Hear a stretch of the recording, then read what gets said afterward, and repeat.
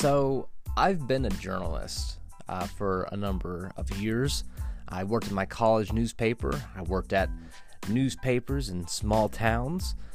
And the state of truth and what we believe and facts and common sense are all very concerning to me right now.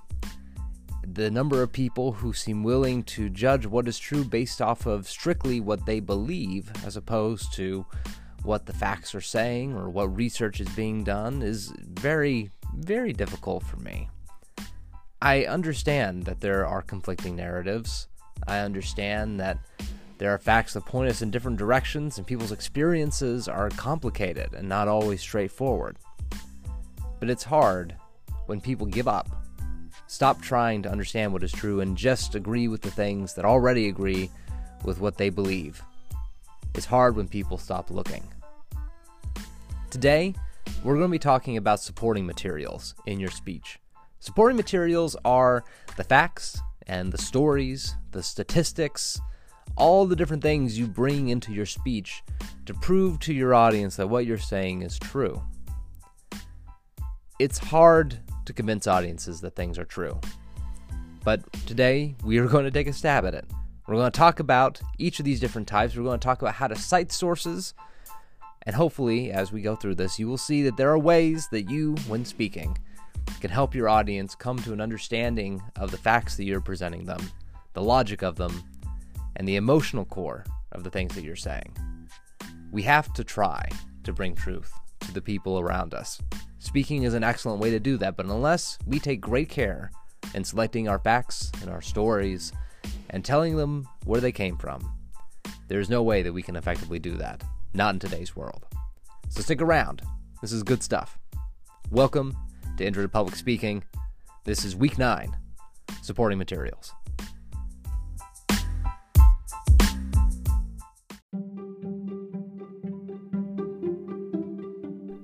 Let's start with stories. Stories are the emotional backbone of your speech, and crucial if you want your audience to be engaged and to remember what you said. I use stories in conversation, and I have to use stories when speaking. Otherwise, the things that I'm saying tend to become boring. Now, a lot of people struggle with the difference between facts and stories. So I want to talk about that just a little bit. So stories normally have characters. They have very specific details, and they have some type of narrative. For instance, if I were to say, when I was a kid, I went to dance lessons. That's just a fact. That's not a story. It only lasts for one sentence. There's no change. There are no real details. And it's just a fact about myself. I'm the only character who shows up. There may be a story hidden in there somewhere, but the audience isn't going to live that experience with me if I tell them about it that way. On the contrary, if I were to say, when I was a kid, I wanted to go to dance lessons more than anything else. I remember putting loose change in a glass jar beside my bed, counting it every day to see if I'd gathered enough for ballet slippers. My mom would watch me, just kind of smiling, not saying much of anything.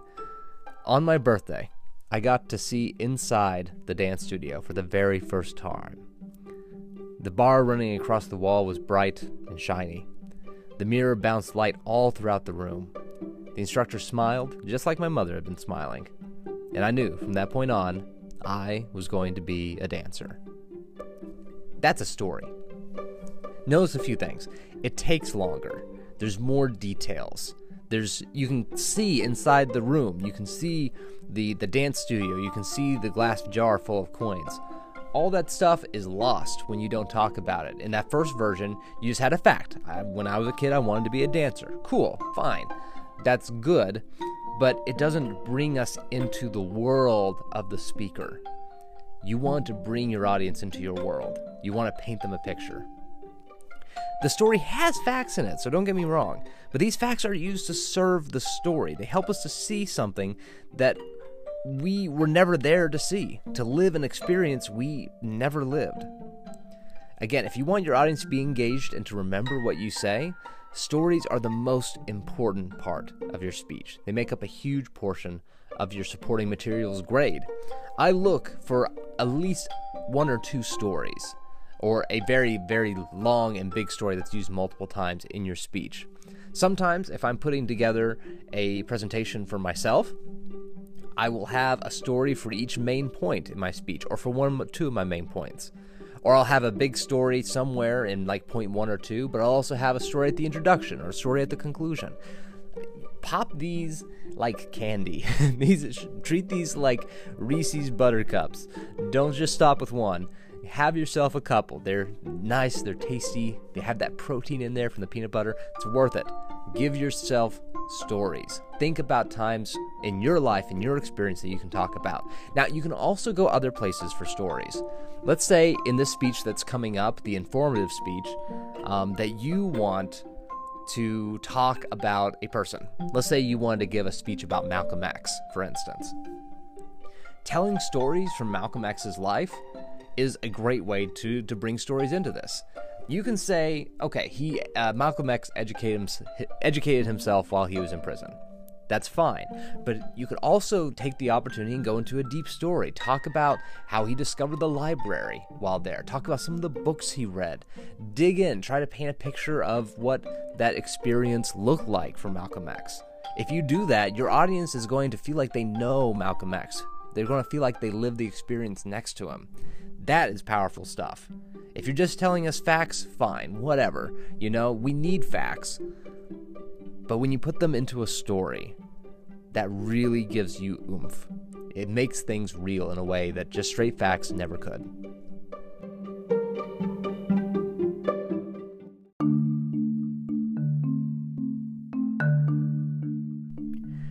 Moving on, I know it sounds like I've been trash talking facts and statistics, but they're actually also important, but they serve a different purpose than we normally give them.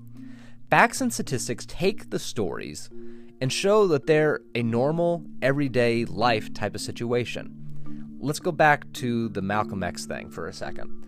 If you were giving a speech about him, let's say, or let me change that real quick. Let's say that you're giving a speech about prison library systems, okay? Imagine that.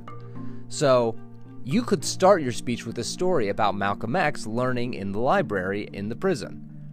Then you could transition and say, did you know that there are 15,000 in-prison libraries in the United States? Or whatever the number is. You see, what that does is that takes a single instance, Malcolm X's story, and it shows that it happens on a broader scale.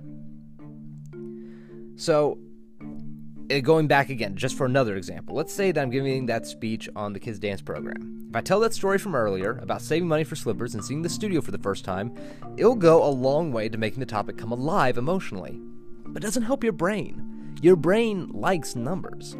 So if I give that story, I want to back it up somehow afterwards with a statistic. For instance, my experiences aren't unusual. Nearly 25% of the kids in the US pursued dance at some point in their pre-adult life. That's 1 out of every 4 kids. By stating this fact, I show that my experiences are important in part because they're shared by so many other people. So now, not only are you invested emotionally in my speech, but your brain is also interested now, because you can see that the topic is important enough to pay attention to. Numbers are good at showing us how big something is. And when we show people how big something is, they can see whether or not it's important. Each person's life and experiences are important, don't get me wrong, but people often pay more attention to things and make legislative choices in their community, choices about their behavior, based off of big things that affect lots of people. And when you can show that something that you're talking about affects lots of people, your audience will get interested. Facts alone can't hold a speech. A speech consisting of just facts is like eating a peanut butter and jelly sandwich with no jelly in it. It'll be dry, you won't enjoy the taste, and you won't remember the experience fondly if you remember it at all. You need the jelly of the stories. That said, a peanut butter and jelly sandwich with just jelly on it is way too sweet. You need to have the protein, the sustenance of that peanut butter. It's good to bring in 1 or 2 very clear statistics and talk about them enough to help people understand. For instance, if I hit you with 10 different statistics on the total amount of money in the world, you will likely forget most of them. Remember, our audiences are forgetful. But if I tell you that there is just enough money in the world for every human being to buy themselves a number 2 combo at Popeyes with a biscuit, you may have better luck remembering that. That's an analogy one of my students last semester came up with, by the way. It's good to find a creative way to explain a statistic. I can tell you that there's something like, $78 trillion in the world?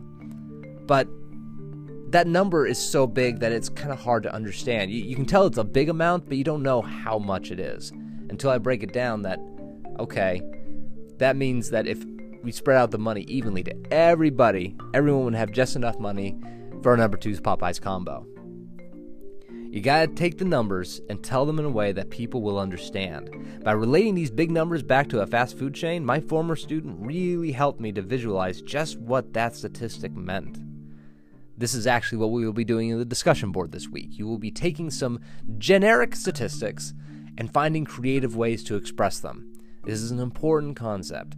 When we can make people see the numbers, that helps them remember them and helps them stick and have a greater impact. Even more so than just stating the statistic. And remember, if you are going to use statistics, don't bring in 10, 20 different numbers.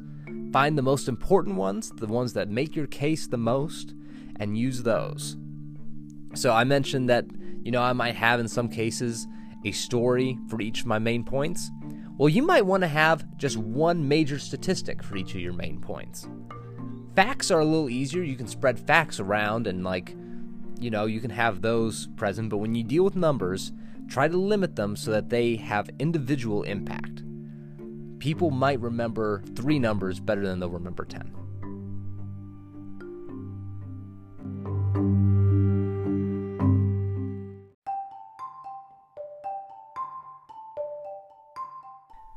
The final thing I want to talk about is that it's crucial when finding great facts, quotes, statistics, to tell the audience where they came from. This is called citing your sources. For instance, if I told you that elephants can smell a chocolate bundt cake from 200 miles away, you are not likely to believe me.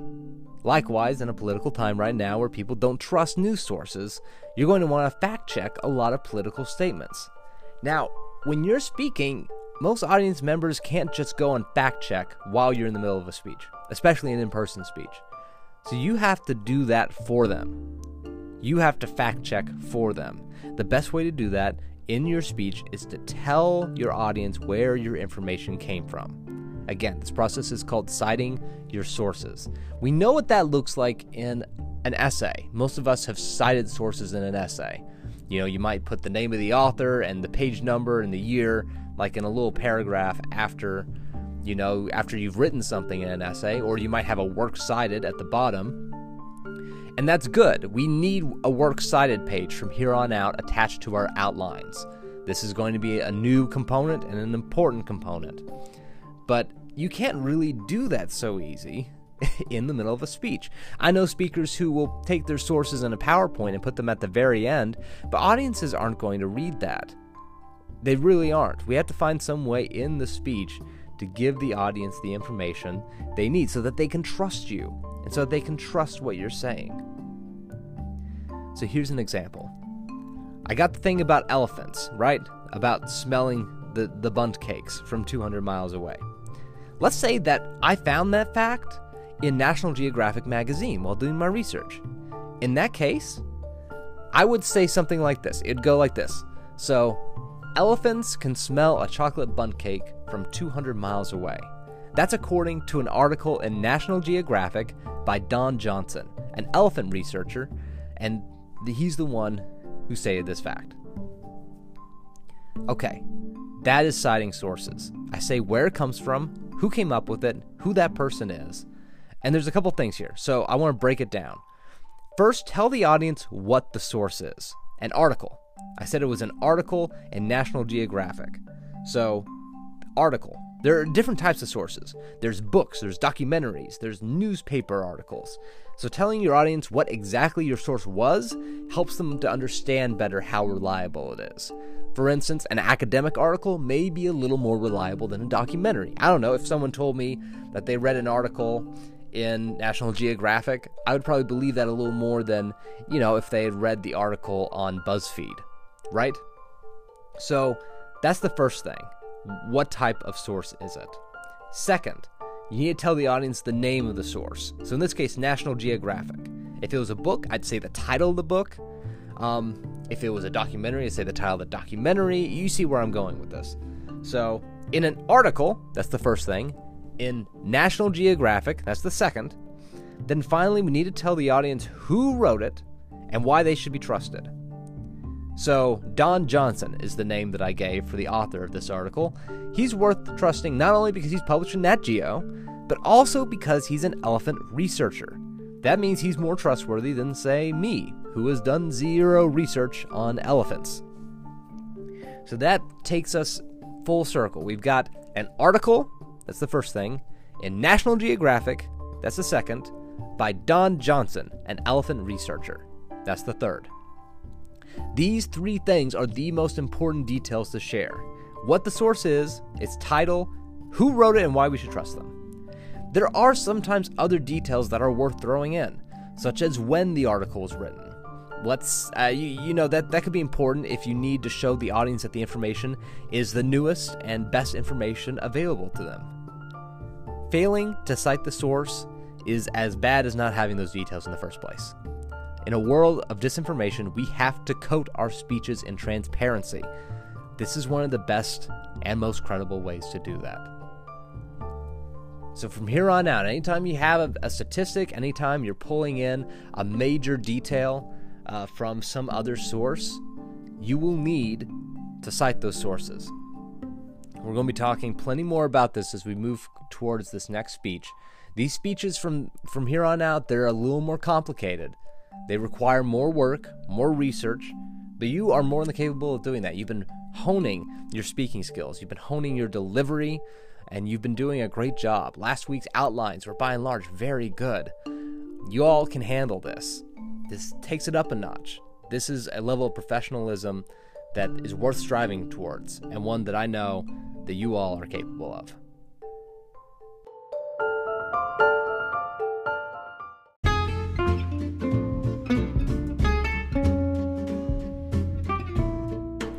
Let's wrap it up. The next speech is the informative speech. This can be about anything. It can be about a person. It can be about a thing. It can be about an event that takes place. It can be a place.